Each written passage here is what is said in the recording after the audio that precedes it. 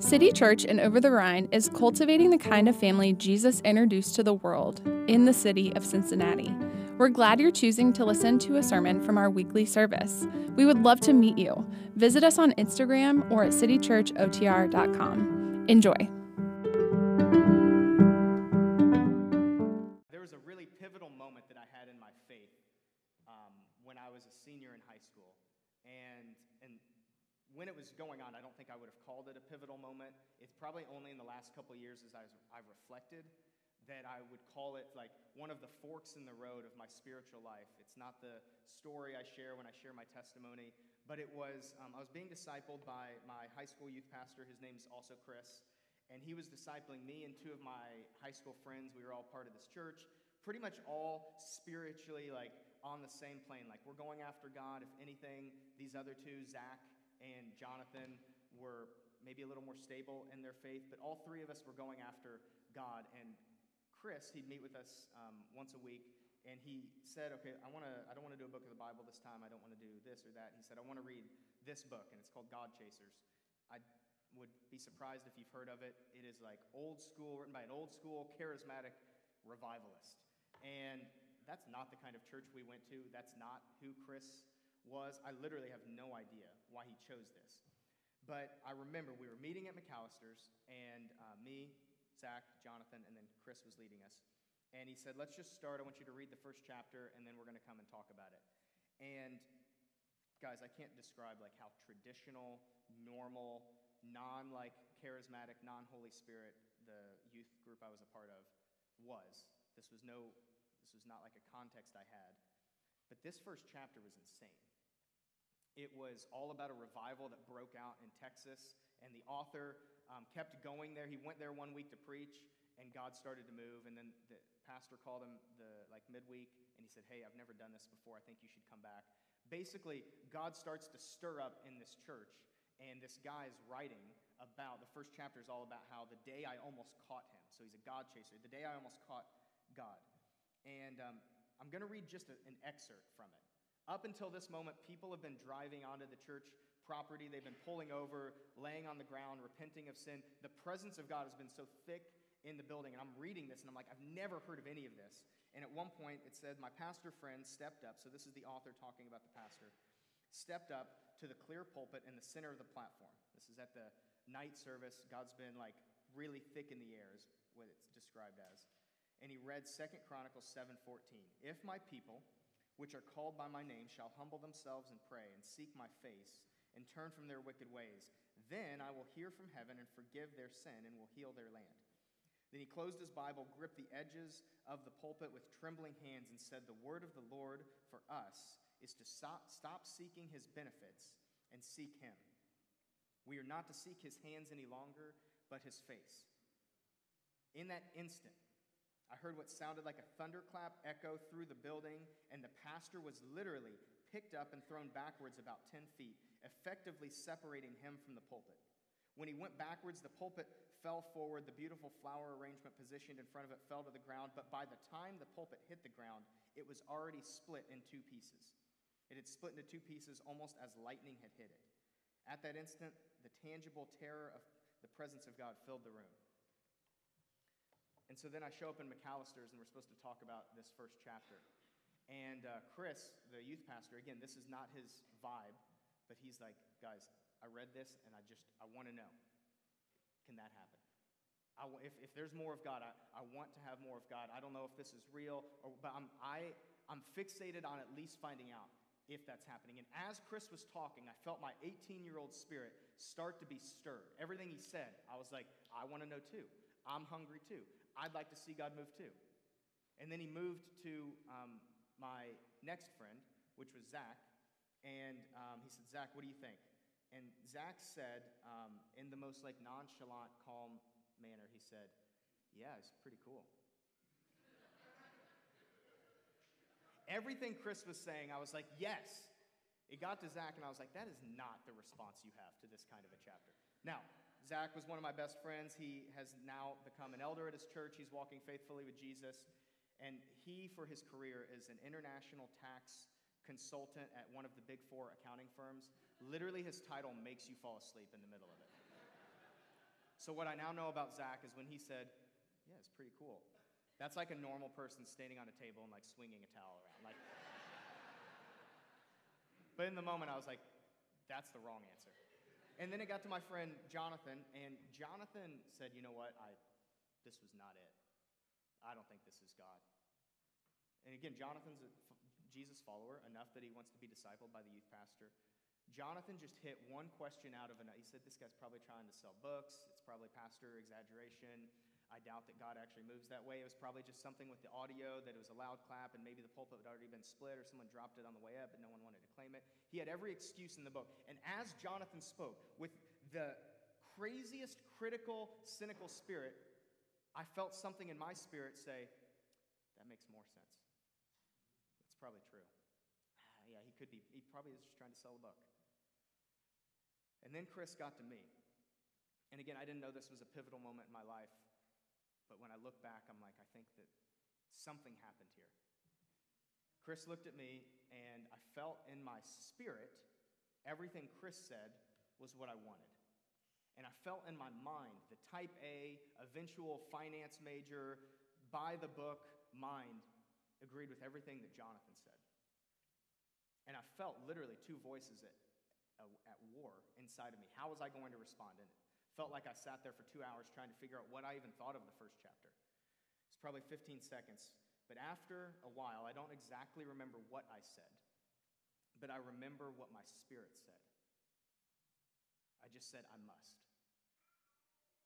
I must. If there's more of God, if this is at all possible, I must have him. If it's even possible that God still does stuff like that, if God still shows up like he did in the Bible times, if it's possible, I must find out for myself. Because everything Jonathan says makes sense up here. But there was something in my spirit that I believe set me on a trajectory to where I am right now, which is hungry for God. 2 years later is when I normally share my testimony, I caught him, finally.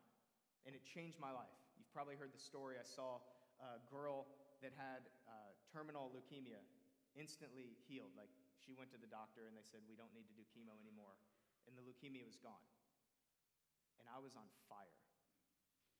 And I believe it started with a fork in the road. Later on, 2 years later, that youth pastor would plant a church in a secular city in California. Zach, as I said, is faithfully walking with Jesus.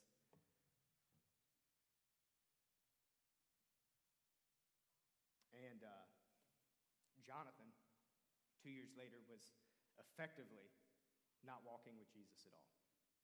And currently today would describe himself as an atheist.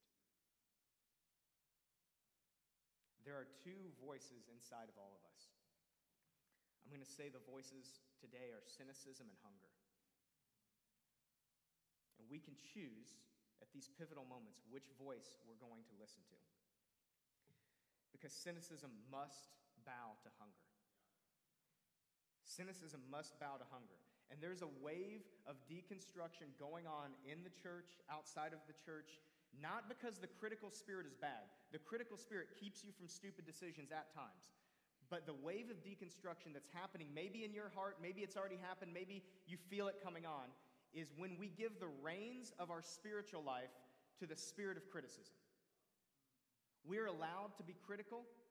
Cynicism, a little bit of it isn't going to destroy you, but when you give the reins of your spiritual life to cynicism and not hunger, you are headed for a path that winds up at best apathetic and at worst where Jonathan is today. We all have a fork in the road spiritually. We all have voices that are fighting over where we're going to go. And today we get to make a decision. Maybe today's not your big fork in the moment, pulpit splitting moment, but you will have one and you will have to choose. Which voice do I listen to? When cynicism walks into the room of your heart, I just want you to know it never introduces itself as that. It's going to introduce itself as wisdom. It's going to say, well, you're not lacking faith, you're just being wise. When cynicism walks into your heart, it's going to introduce itself as sustainability. Sustainability. Hey, you don't want to burn too hot, too early for Jesus. Just a slow kind of warmth is what we're looking for. Don't get too hot too early. It's not gonna lead you to. You want to be sustainable. It's also going to introduce itself as realistic. You're not pessimistic. You don't lack faith. You're just realistic. Those things aren't bad. But when cynicism masquerades as it, they are. And then cynicism is going to point to the hunger, the voice of hunger inside of you that says, man, I wonder if possibly maybe God has more for me. And it's going to say, you don't want that. That's youthful zeal. That's inexperience. That's just hype. Now, I am allergic to church hype. 100%. Hate it. And as long as I have any influence over this church, we will not be hype. But we will be hungry. And we will learn to know the difference. We will not be hype. We're not going to drum up excitement just for excitement's sake. But when God's in the room, we will take hold of him. We will say we want more of him. And we will tell the spirit of cynicism, you don't have a voice here anymore. We all have... You want more of the presents? You want more of the presents? Hunger's the key. Rob mentioned this last week. We had a staff offsite where we just got laid out on the floor. This is kind of where this series came from. And as we were laid on the floor, I remember I had the meeting agenda set up at how I was going to lead it. And at the last moment, Evu walked by me as I was eating breakfast. And I was like, hey, can you lead us in a song? It was just a simple, not spiritual moment. I was like, but we should start with that. And we never made it to my part. And I was laying on the floor. The presence of God was on all of us.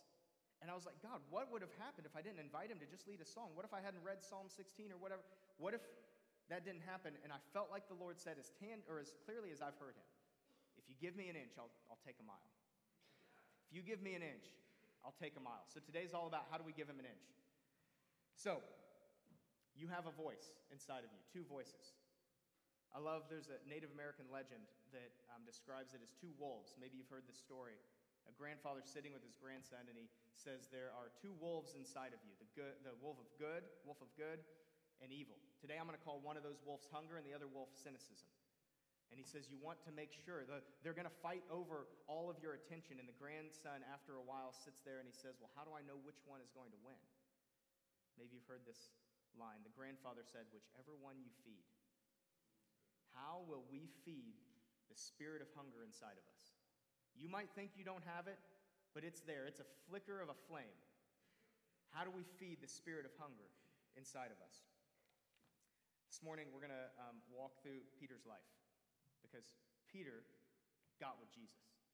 Peter understood the presence. He, over time, experienced more and more of God's presence throughout his life.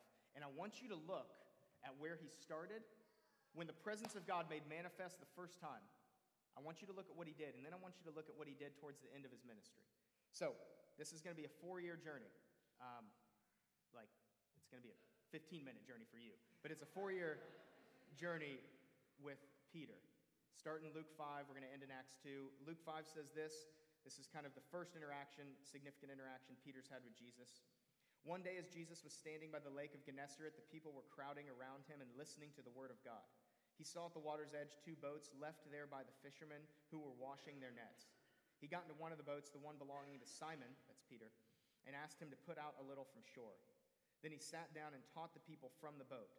When he had finished speaking, he said to Simon, "Put out into deep water and let down the nets for a catch." Simon answered, "Master, we've worked hard all night and haven't caught anything. But because you say so, I will let down the nets." Now, Jesus is fully God here. He's not getting warmed up. It's the beginning of his ministry, but there's already the fullness of God there. So Peter's encountering the presence of God. And I want you to look at how he responds when God walks into the room. This is the first time. This is how Peter starts out. So if you're ashamed of not being comfortable in God's presence or not even understanding how to invite it, you're in good company. This is how Peter starts too. He questions it. He questions the manifest reality of God and says, look, I don't think that's going to work. But whatever, you're a rabbi, maybe you know something about fishing. And then it gets worse. They catch a bunch of fish, and Peter realizes, oh, this is not just a good fisherman. There's someone else here. And it says, when Simon Peter saw this, he fell at Jesus' knees and said, "Go away from me, Lord. I am a sinful man." So the presence manifests in a powerful way. And Peter is so unfamiliar with the presence of God that he gets uncomfortable. He says, I'm too sinful. You need to leave. He actually tells Jesus, you need to go. Because he's so unfamiliar with what the presence of God would be like. The thing is, Jesus doesn't leave. Jesus says, actually, no, I'm going to stay around, and actually, I'd like for you to come with me. You're welcome to join me if you want. And I believe, now, we don't have the autobiography of Peter in this moment, but I believe if we got coffee with Peter and said, hey, what was one of those pivotal moments? This would be it. This is his McAllister's Deli pulpit-splitting moment. Because he says, Jesus, you need to leave. And Jesus says, actually, I'd like to stay. And now Peter has a decision. Is he going to lean in to what's uncomfortable? Or is he going to go a different direction? So they pulled their boats on shore, left everything, and followed him. Peter leaned in. Peter said, I'm not comfortable with this. I've never been around this. I'm not quite understanding what's going on. But I'm going to feed the wolf of hunger inside. I'm going to at least give wonder a chance. If there's more of this guy, if there's more of God's presence, it doesn't make me feel good. It makes me feel a little convicted, but I'm going to lean in. And so Peter stays around. 2 years later, 2 years of walking with Jesus, he gets another crazy encounter with God's presence. This is Luke 9, so 5 chapters later, Jesus takes Peter, James, and John onto a mountain to pray. And it says, as he was praying, the appearance of Jesus' face changed, and his clothes became as bright as a flash of lightning. 2 men, Moses and Elijah, appeared in the glorious splendor, talking with Jesus. They spoke about his departure, which he was about to bring to fulfillment at Jerusalem. Peter and his companions were very sleepy, but when they became fully awake, they saw his glory and the 2 men standing with him. Round 2. What's Peter going to do? The first miracle, that was just child's play compared to this. Things are getting way more intense when the presence comes this time. But Peter's had 2 years of getting comfortable with the presence of God. So he responds a little differently this time. It says, as the men were leaving, Peter said to him, Master, it is good for us to be here. He wants to stay. So let's put up 3 shelters, one for you, one for Moses, one for Elijah. And then Luke records this in parentheses. He did not know what he was saying. Nice try. He tried. What I love about Peter is Peter takes charge. He's consistent in every single situation. There is no leadership vacuum around Peter. The first time, Peter says, Jesus, you go. Second time, Peter says, Jesus, Moses, Elijah, you stay. He's taking charge. He's a leader. Just not quite worth following yet. About 2 more years later, and this is the craziest one because Jesus isn't even there. 2 years later, 4 years after the beginning, 4 years of regularly inviting in the presence of God into his life, 4 years of encountering the presence of God, and Peter, despite it being, I think, the most supernatural occurrence yet, Peter somehow responds the most naturally. And I think it's because he had started to get used to the presence. Acts 2, it says, when the day of Pentecost came, they were all together in one place. Suddenly a sound like a blowing of a violent wind came from heaven and filled the whole house where they were sitting. They saw what seemed to be tongues of fire that separated and came to rest on each one of them. All of them were filled with the Holy Spirit and began to speak in tongues as the Spirit enabled them. This is a charismatic's dream. Tongues, glory, fire, wind, earth, water. Thank you. Thank you, millennials. With our powers combined. If you don't get it, just trust that was really funny. Great callback to childhood. So there's all this chaos going around. This is potentially the most supernatural thing yet, but Peter's seen some stuff by this point. He's gotten in the presence.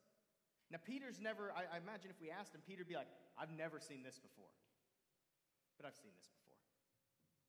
It's been 4 years. I know what the presence feels like. I know what it's like when God shows up into a room. And it's why I think in the most supernatural occurrence yet, one that can't even be explained by Jesus being there, Peter responds the most naturally. He says, fellow Jews and all of you who live in Jerusalem, let me explain to you what's happening. Listen carefully to what I say. And then he goes on to give the most epic sermon of all time, at least by anyone other than Jesus. And he starts a sermon, which I love this intro. He says, hey, just for the record, we're not drunk.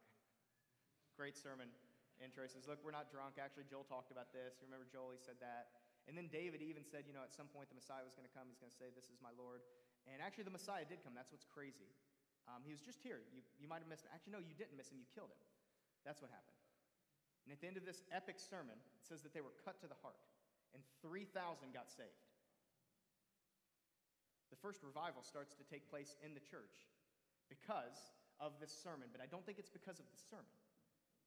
This sermon was not a response because Peter had a lot of preparation. This sermon, this moment came out of the fact that Peter had proximity. It wasn't his preparation for the moment, it was his proximity to the presence over the last 4 years where Peter said, "I think I know what to do here. I think I know how to explain this." And Peter responds perfectly to a moment that we would say is unexplainable. Why? Because for 4 years, Peter's been around the presence. Peter's been hungry for the presence. Peter's encountered the presence. And it took 4 years for him to get there. So there's grace for you. But after 4 years of getting around God, he said, "Look, I think I know what's happening here, and I'd like to explain it. And I'd like to demystify what God's obviously doing in the room." Which brings us to you.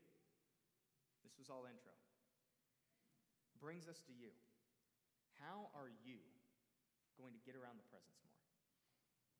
How are you going to, in his words, give him an inch? How are you going to leave the door cracked? What are the regular practices that you're going to encounter or start to put in so that you get more of God? Because here's what I know. He wants to. He's after you. He wants to be in this room and in your room more and more and more. So we're going to get really practical. How do we give him an inch? This is going to be the next few minutes. This is some of the things that I've done that I found are good, but it's not just me. We had a staff meeting conversation that I was secretly taking notes of what other people do, and so that's going to come out right now. And then I also emailed my friends Jason and Kristen Scott, who lead a ministry basically on how to naturally encounter the supernatural. And so this is a conglomerate of all of our ideas. Number one, how do you get in the presence? How do we build in little rhythms? How do we create thin spaces between where we are and where heaven is? Number one, the secret place. Jesus had a secret to his life, and it was the secret place. We live for the public place. Jesus lived for the secret place. Luke 5:16, Jesus often withdrew to lonely places to pray. Now, you've heard this described in different ways. Evangelicals call it a quiet time. Charismatics call it the prayer closet. Calvinists call it predetermined. Oh, thank you. No matter what stream you come from, there's this new move that I've noticed where we've kind of called whatever this is, the secret, we've called it like religious, or like, hey, you don't have to do that anymore. And it's true, you don't have to. But why would you not want to? That's crazy. You're telling me that in the comfort of my own home, I can meet with the God of the universe? You better find your secret place. You better find the time, you better find the place. God wants to encounter you. The best thing you can do is set up a rhythm of a secret place with God. Number two, your friends. This is just right below there. There's something in science that is above my pay grade called mirror neurons. Basically what it says is you kick up stuff everywhere you go, and you receive stuff from the things other people are kicking up. Look it up, it's real, and that's all the science I got for you. Essentially what it says is you become like those that are around you. You want to get fit? Get around fit people. Do you want to get hungry? Get around hungry people. You become like those that you are around. You become like those that you're around. So that's why we do Sunday mornings. There's a reason we haven't just kicked out this front door and said we're all house groups. Is because there is something that happens in this room. I come in, I'm not feeling it, I'm tired. I borrow from your hunger. And next week, guess what happens? You come in, you're not feeling it. You're a little depressed, but I'm fiery. You can borrow from my hunger. We get in the room to encounter him, but we get in this room to do it together. There is a borrowing and a lending of hunger in this room. That's why this front door will still be open, because there is something that can only happen here when we get in the presence. I've decided that there's probably people in this church that maybe that could teach better than me, or that are more well-read than me. Maybe they could pastor or shepherd better than me. I mean, honestly, I believe that. I I've decided no one will be more hungry than me. It is the greatest thing that I have to bring to this church. I naturally carry passion. I get Peter. He wins big and he loses big. That's my life. I carry a hunger that I am just going to pour gasoline on. And if you want to get more hungry, if you want to be the most hungry person in this church, you got to come through me. No one's going to be more hungry than me. And we start getting together, we're going to even build into more hunger. It is the greatest thing that I have to offer this church. It's not the theology. It's not leading us in leadership or anything. No one's going to get more hungry than me. But you can try. And I invite you to try. Because what would it look like if a room of people that just wanted to get more hungry started to come here on Sunday mornings? I don't know. We'll find out next week. Number 3, we're going to move a little quicker. Get rid of idols. Money, relationships, sex, comfort, family. Family is a big one in the American church. Kids, dating, spouse, whatever holds number 1 place in your heart or your thought life, get rid of it. Align your heart with heaven, because heaven is the fullness of God's presence. Want your heart to encounter God's presence? Make it look more like heaven. Number 4, I love this. This is from the Scots. They do a family worship night. You can define family however you want. This is your friends, your neighbors, your biological family. But they said they'll often tell their kids, hey, we're going to do 30 minutes. And I think their kids are here, so I'm going to let their little secret out of the bag. They said, we're going to do 30 minutes of worship before we watch a movie. And they invite the Holy Spirit. They said it's really important for someone to set the tone. But then they said it usually starts with complaints over a 30-minute moment together. And it ends 1 or 2 hours later with praise and worship. I love that. I was reading that and I was like, I want my friends to do this more. I want my family to do this more. Number 5, invite God into the ordinary. Chores, do dishes with Jesus. And I think this is a great opportunity. We often are telling God what's on our mind. This is a good opportunity to say, hey, God, what's on your mind? I'm going to do these dishes. Speak whatever you want. You've got the floor. Number 6, breath prayer. We've gone through this a few times. Mandy's led us through this. You breathe in. You invite God into your very breath. You breathe in. You breathe out. I am His, and He is mine. Number 7, healing prayer. Invite God, before you take medicine, and we're not anti-medicine, but before you do it, just say, God, would you take away my headache? Give God an opportunity to move. God, would you heal their back? Number 8, text others, just random words of encouragement. You never know how prophetic it might be for them. Number 9, I actually got this from Chris, the youth pastor. St. Ignatius used to do something called examine. Just every night he would lay down and he would say, how was I like Christ today? And then how was I not like Christ today?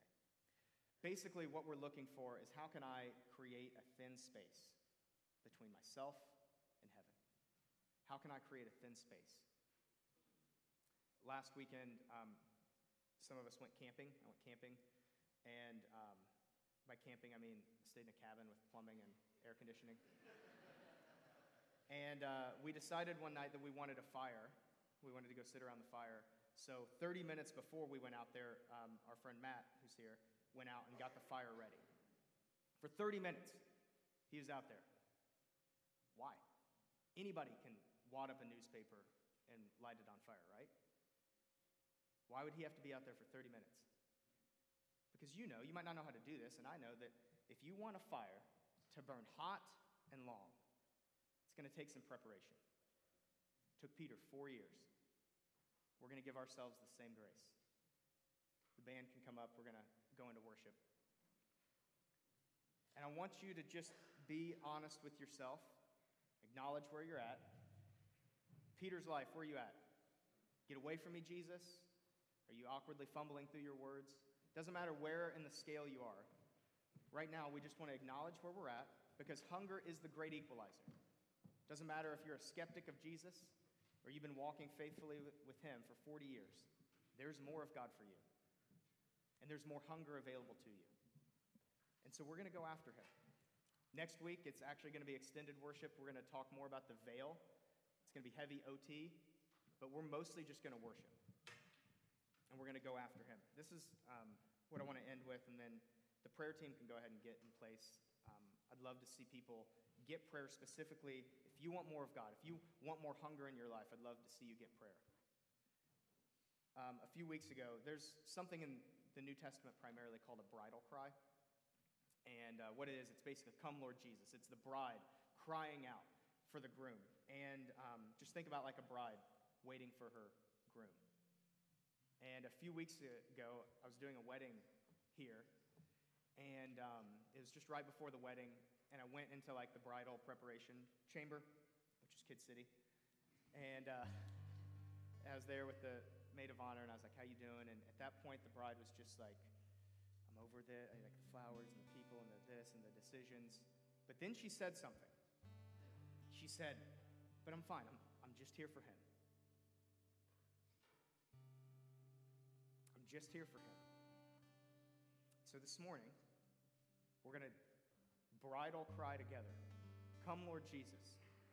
Because the groom comes where he's wanted, and we want him in this room. We want him in our hearts.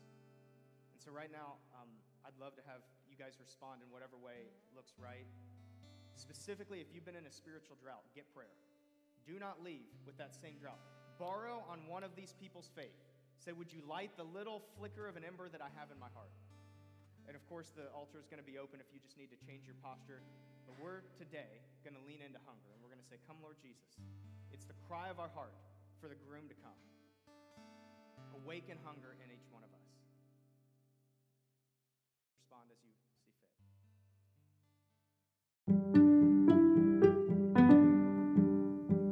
Thank you for listening to the sermon from our Sunday service. If we can serve you in any way, please visit our website at citychurchotr.com. If you want to be a part of what God is doing in Cincinnati, you can support us financially.